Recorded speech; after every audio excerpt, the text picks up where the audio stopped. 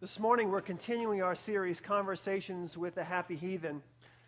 And I want to pick up on the conversation where we left off last week. So each week we kind of lay out the conversation for the next week, and that's where I want to pick up this week.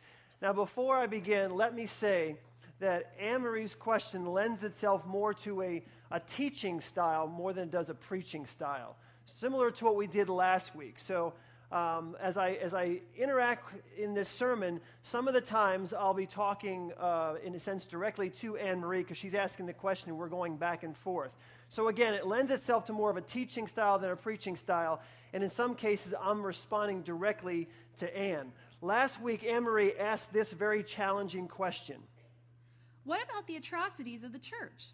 The Salem witch hunts, the Crusades. Europe is littered with the graves of those who died century upon century at the hands of popes, bishops, queens, and kings, all of whom sang the praises of Jesus Christ, their Savior. Here's my response. Anne, let me begin by saying the question is legitimate and deserves a really good answer. Church history is filled with terrible atrocities, not only in early Europe, and no one will really argue that. But many atheists claim that this disproves the existence of God, which I find to be an invalid argument. It's true that there are many examples of evil committed in the name of Christianity. In the past, those who disagreed with church doctrine, such as Galileo, were persecuted or killed. But a little side note here. Let me say there's a difference between church doctrine and biblical truth. Okay? You need to understand that as Christians, there's a difference between church doctrine and biblical truth. The church, for example, the Bible, for example, never said that the world is flat. Okay, that you don't find that in the Bible. You'll find that sometimes in church doctrine, but you won't find that in the Bible. In addition, the Crusades resulted in holy wars between Christians, Muslims, and Jews. In modern times, wars have been fought between Protestants and Catholics in Northern Ireland. However, if you look below the surface, and here's my argument, we see the common thread in all of these violent acts as really the pursuit of power. People who struggle for power. Individuals who want power. I would submit that these people are using religion for their own selfish ends, for their own selfish agenda. Now, the answer for all of this, the answer is to this behavior is explained in Romans 3:23. Now, if you would, I'd like you to do the same thing we did last week. Get the pen in front of you, take out your family news bulletin or your Bible, whatever, underline these things. But I'd like you to write these scriptures down because you will be asked this question at one time or another. What about the atrocities in the church? What about the Salem witch hunts and Europe, all the trouble in Europe and all, you go down the list. What about these things? If there's a God, and if you Christians say, then why is this and this and this? So I want you to write these down. The answer for their behavior is explained in Romans chapter 3, verse 23. For all have sinned and fall short of the glory of God. The bottom line is, my friends, we have a sinful nature. We have a sinful nature. The problem is we can't overcome our sinful nature on our own. What we need to free ourselves from this sinful nature is a Savior, and we find that in the person of Jesus Christ. Once a person gives their life to Christ, then specific changes begin to take place. Now, do people who believe become sinless? I did, but most people don't. No, I'm just kidding. I didn't write that to her. She would have liked it anyway. No, believing makes us more sensitive. It makes us more sensitive and aware of our sin. And true followers of Jesus Christ will repent when they find that they have caused harm in someone else's life.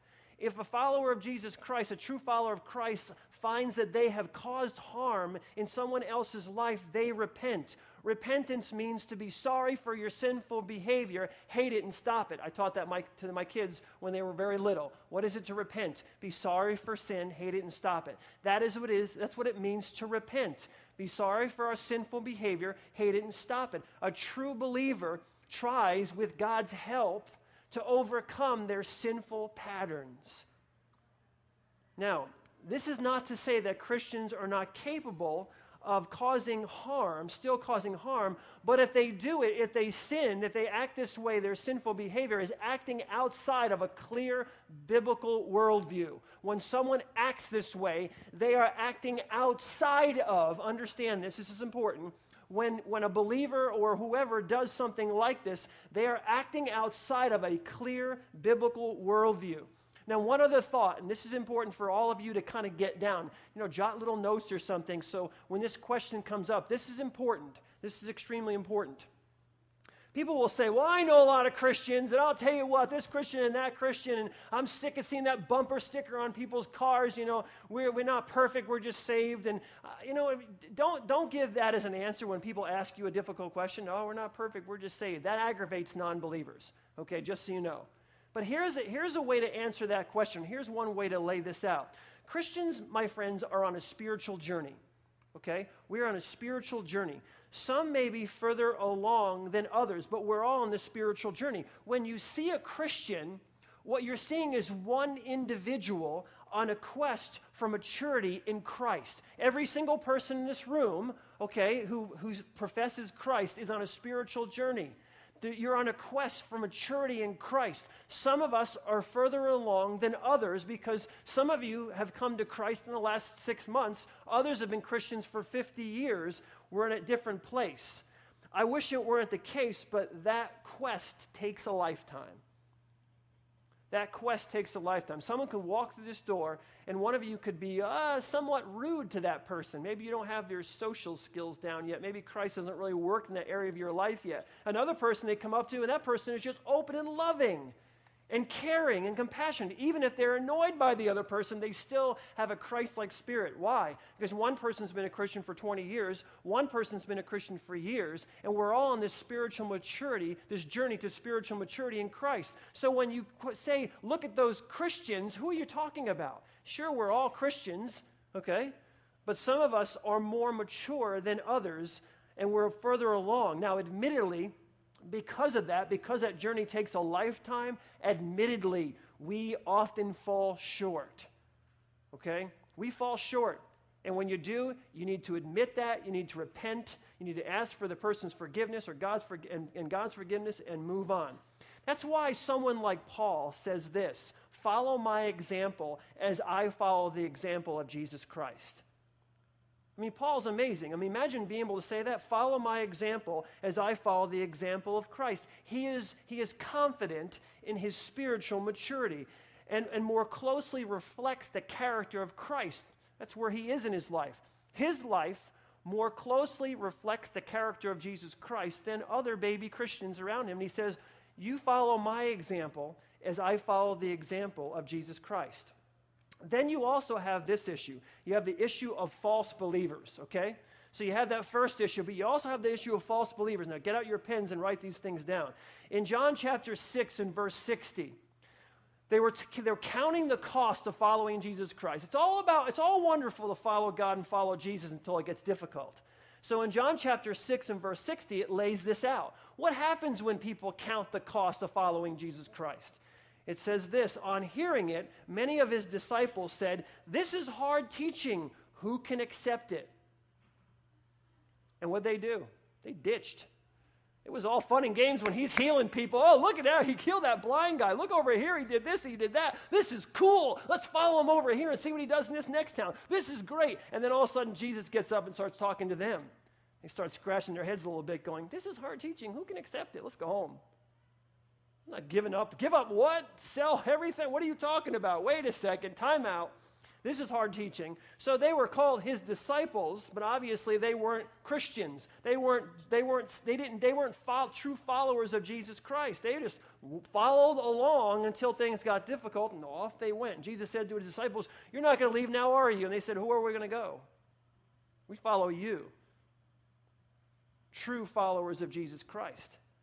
There are a lot of people who call Jesus Lord, okay? A lot of people call Jesus Lord, but Jesus sees right through them. A lot of people say they're Christians, but Jesus sees right through them.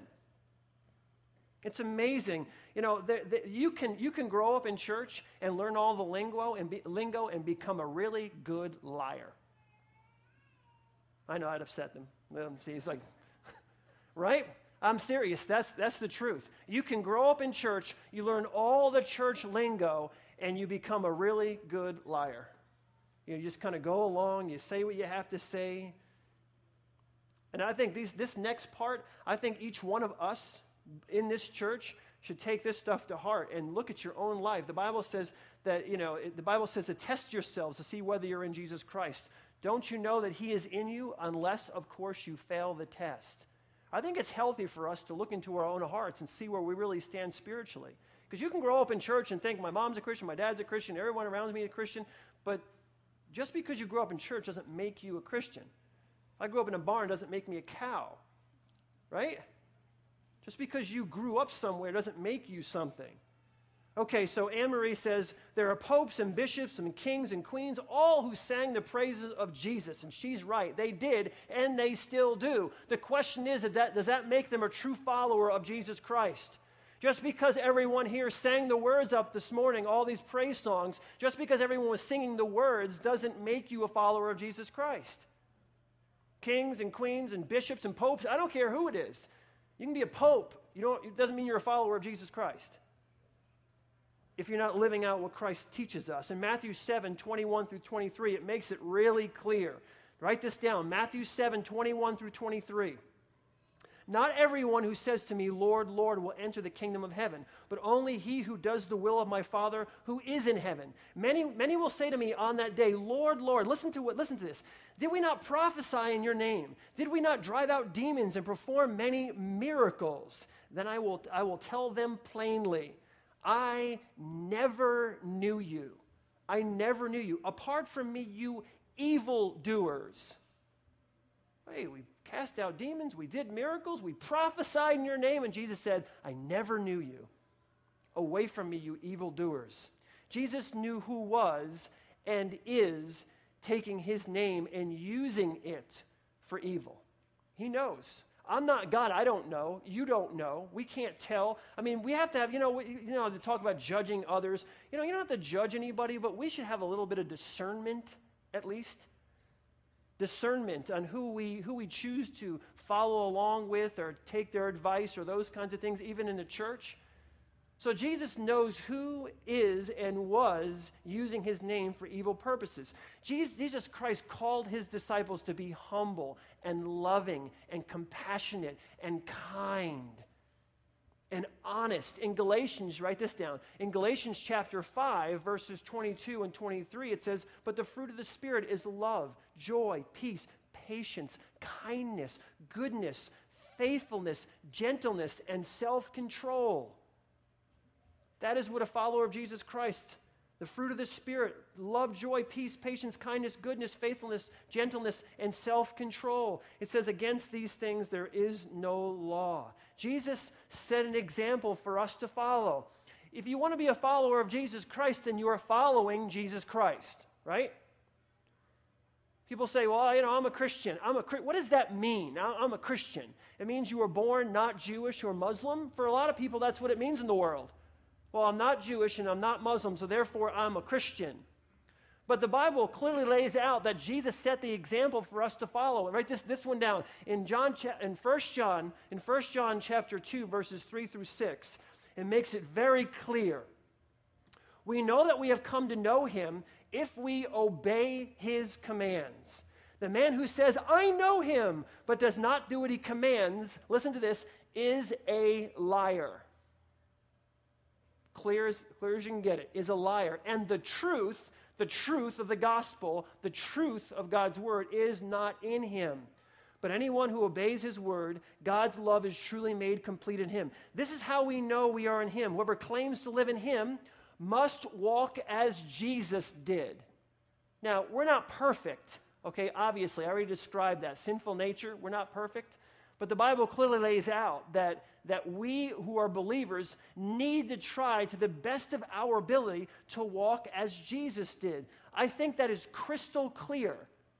I don't think it leaves any room for debate. Must walk as Jesus did. The man who says, I know him, but does not do what he commands is a liar, which means it's not true. You can claim one thing, and God says, it doesn't matter what you claim, you're a liar because you're not walking as Jesus did. Now, not all professing Christians are Jesus' disciples, and that's the problem. Not all people who say, I'm a Christian, and I'm not just talking about in our church, obviously, or in America. I'm talking around the world. Not everyone who claims to be a Christian is a disciple of Jesus Christ. Part of the sin nature of human beings is to use good to cause evil, to use good to commit evil. Church history has been stained with blood, but that shame rests squarely on the shoulders of the people who committed that crime, those crimes, or those atrocities, not on Jesus. There is blood on the hands of the church throughout history. But the only blood that's on Jesus' hands are the blood where they crucified him. That's only blood on the hands of Jesus. The blood is on the hands of those evil people, or those people who committed those atrocities. Now, there's another thing. There are also those who've created a different church history than the one that Anne-Marie describes. There are people who've created a different history, a different church history than the one that she describes. These are men and women of character who have given their lives to start universities and schools and hospitals. People who have sacrificed to take care of the needs of people who are suffering and have difficulty. People who have given their lives for the cause of others. And my friends, that is the vast majority of Christians throughout history. I just described to you the vast majority of those who are followers of Jesus Christ throughout history. People who have sacrificed their lives. Like I said last week, today, even this year, there'll be 171,000 followers of Jesus Christ who are martyred, who are killed because of their faith in Jesus Christ.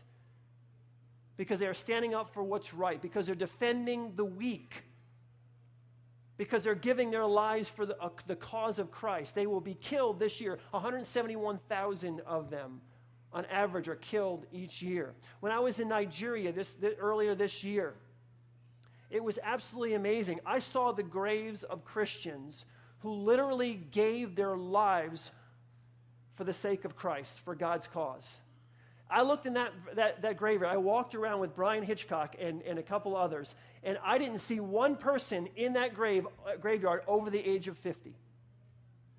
They died of all kinds of different diseases trying to impact the lives of people there in Africa.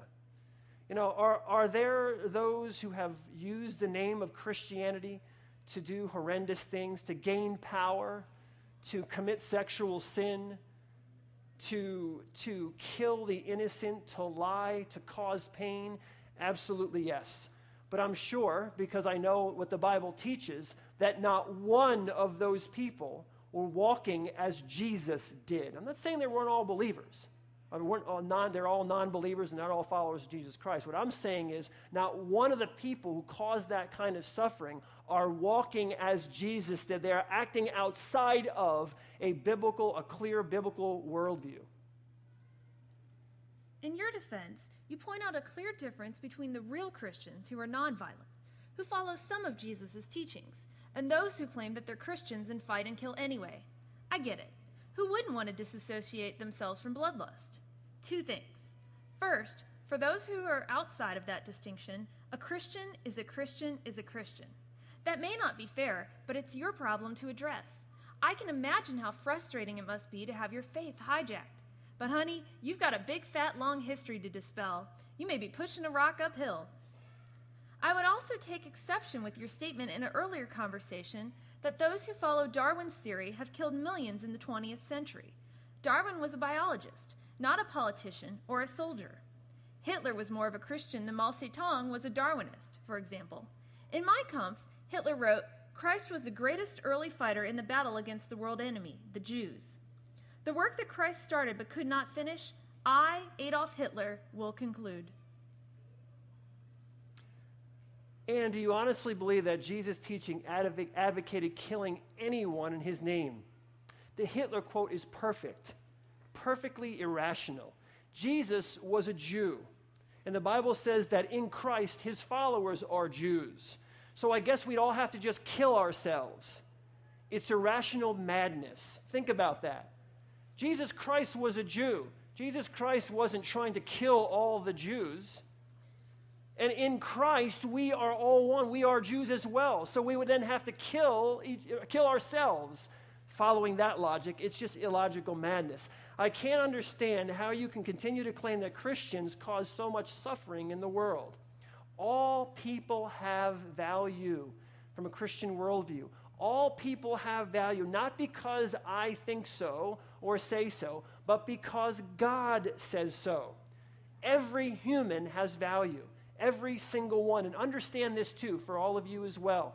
Killing people, the reason that killing people is so hideous, it's not just because you kill an individual. Killing people is a direct attack on the person of God. It is a direct attack on God himself. Jesus was not a politician or a soldier, nor did he ever call upon his followers to defend him, to even defend him. When you read the Word of God, when Jesus was going through these things, he didn't even call on his followers to defend him. When they were arresting him, he said, put the knife away, fix the ear, He didn't even call on his disciples to defend him. Any sinful act that is done by a Christian happens outside of a clear, distinct biblical worldview, regardless of who it is committing the crime. It happens outside of a clear biblical worldview. The point I'm trying to make is that those who consider themselves Christian, whether you do or not, have killed plenty, and in the name of God. Here again is my point. Darwin's beliefs have established a naturalistic worldview. I'm not saying that he advocated killing people. He didn't. But when you eliminate God from the equation, man alone determines value. When you leave value, when you leave right and wrong open to opinion or open to feelings, you end up with specific consequences. Would Darwin like it? No. But it is an outcome of a worldview without God. I may be stuck with Christians acting outside of a Christian worldview, but consider the problem of people acting the same way within a naturalistic worldview. And given opportunity and time, people will cause suffering. The question is, which worldview is true and offers the greatest hope? Where the naturalistic worldview is assumed, it admits an unknown starting point to life, for life, and therefore for morality as well. You may not like it or agree with it, but I think the rock you're pushing is a lot bigger than mine. All right, back to this point. Now, to back up my point here, here's what I want to do. I want to look at the history of human atrocities. I did some research on the history of human atrocities, so we're going to look at that. This information was gathered by Rich Deem, and his main source was Professor Rudy Rummel. Okay, so if we look at the history of democide, democide is defined as the murder of any person or people by a government, including genocide or politicide, which includes mass murder, but is not including wars, people killed in wars. Prior to the 20th century, this is prior to the 20th century, we find that millions of people were killed by people groups who wanted to eradicate other people groups. Remember, these numbers do not include those killed in wars. Put up the first chart. Hope you can all see that. For those of you who didn't bring your glasses, you're out of luck. But I'm not going to walk through the whole thing. What I want you to do is I want you to notice the number of religious democides. Go to the bottom. Of the 133,147,000, only 2,650,000 were religious democides. Okay? 2,650,000. What percentage of these were due to religious democide? It's less than 3% of the total. So of the total democide, 3% were caused by religious disputes, religions, killing people for their own causes. Okay, put up the next chart. This is democide and atheists. If you look down the chart, there were 169,202,000 democides. Of that, 107,047,000 were killed by atheistic regimes. Okay? So you have 169,202,000 and 107,047,000 were killed by atheistic regimes. Now, Vox Day in The Irrational Atheist lists 22 atheistic regimes that committed 153,368,610 murders in the 20th century alone. Okay, so you got 20th century. Put up that chart. This one's a little more difficult to see. And the last chart, the last chart that I showed you, can you back up? Is there any way to back up to that last chart? The last chart, that is the 20th century. The first was the pre-20th century. This is the 20th century when it comes to atheists and the democide. And now this next chart is 20th century murders by atheists. So you go down that list, and you see the different murders. What percentage of this democide was due to religious conflict? According to these statistics, it turns out that religious democides don't even make up the top 20.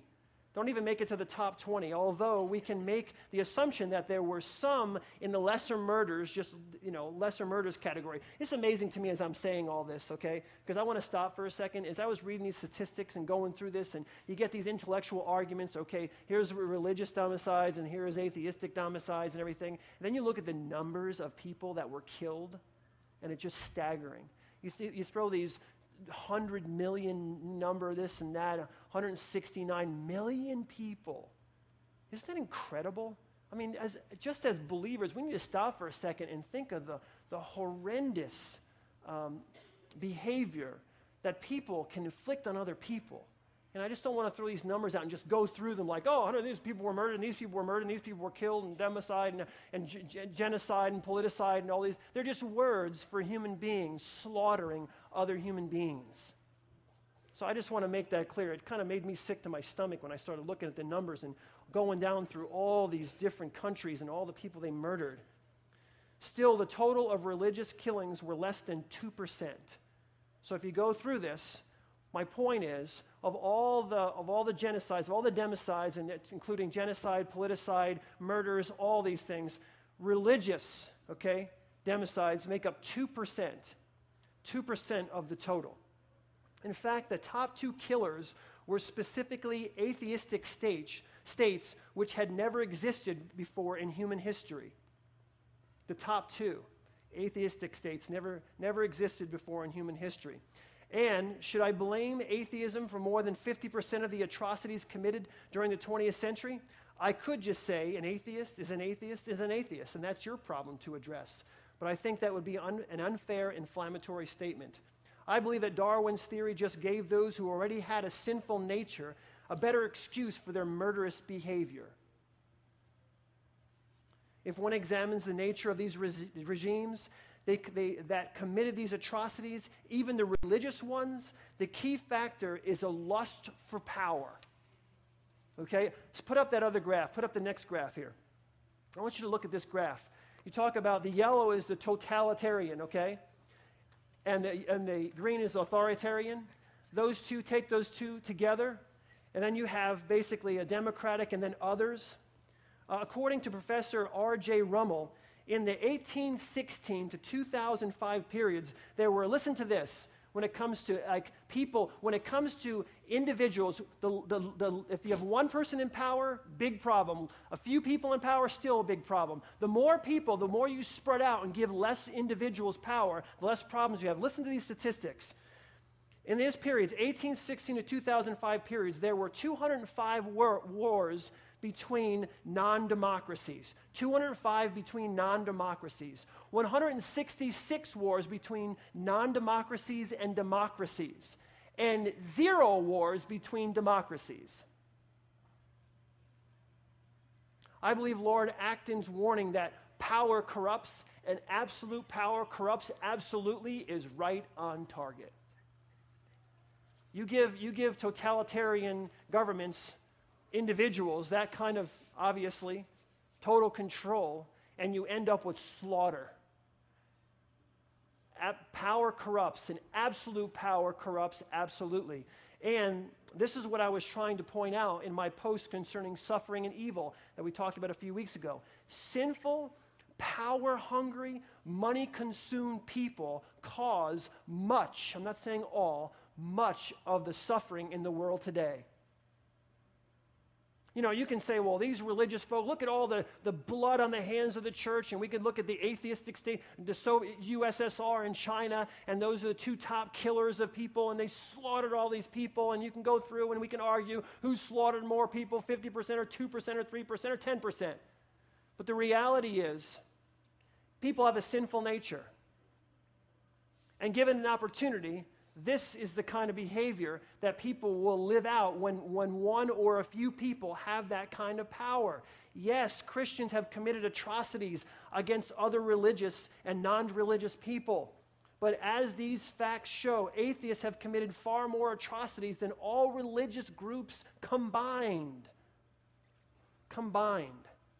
Even so, the key factor in these atrocities has been the lust for power rather than religion, which has resulted in these hundreds of millions of murders. Now, before I go on, these are the kinds of things you need to kind of lay down as you're taking these notes. And when people say to you, well, if there is a God, there's no God. If there was a God, look at the history of the church. You could say, well, if you go through the mass murders, the democide, the genocide that concludes genocide and politicide and mass murders by governments, you're basically looking at 2% were based on religious disputes and religions coming and killing other people. That's important. And you should also go through all these different arguments and try to help them understand.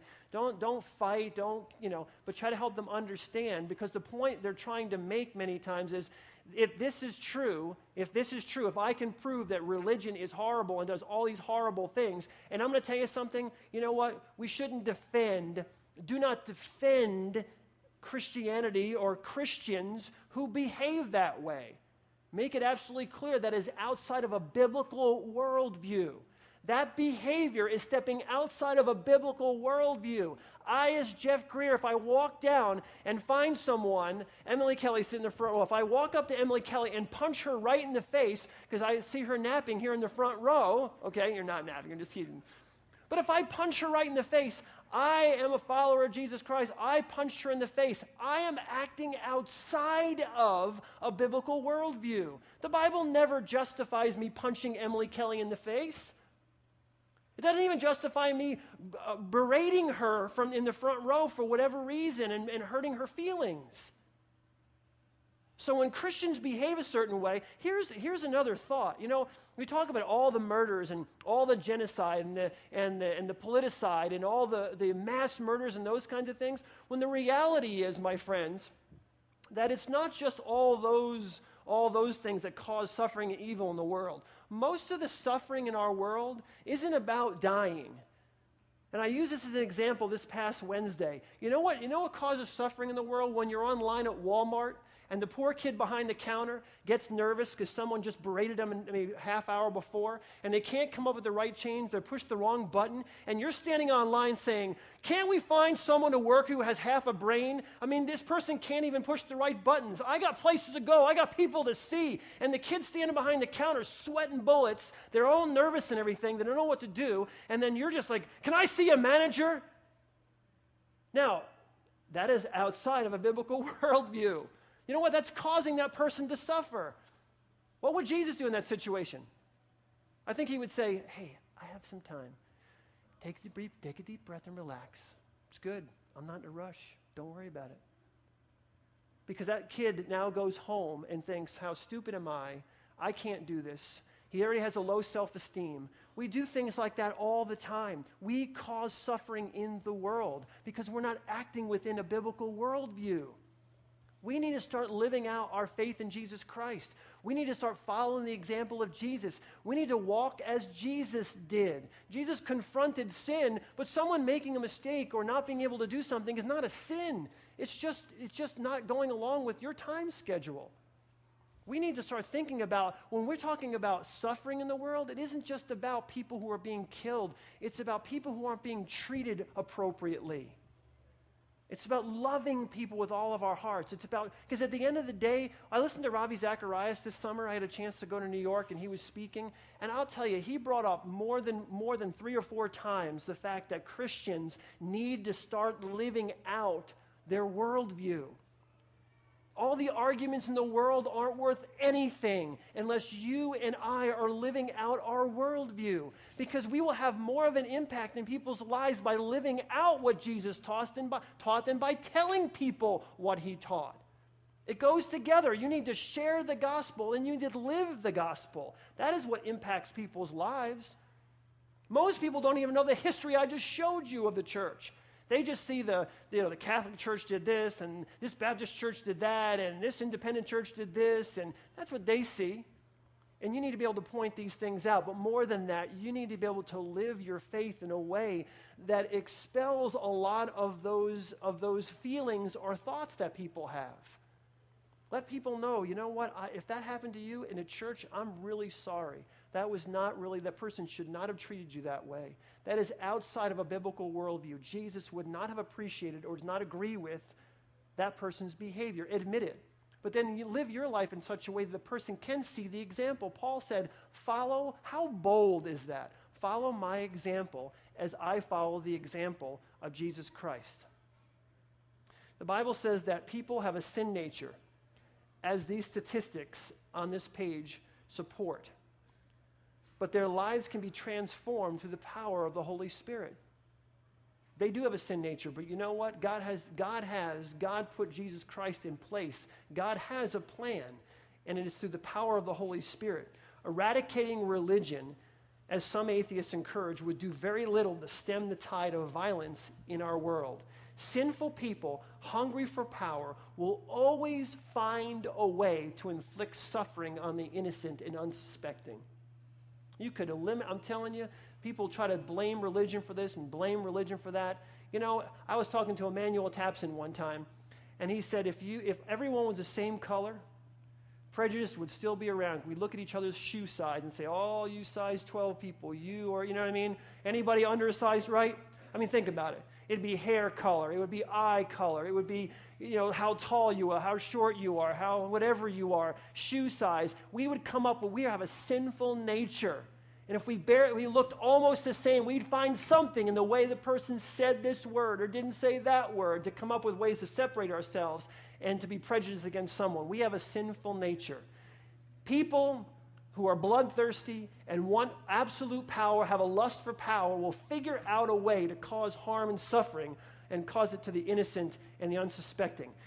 But here's my position.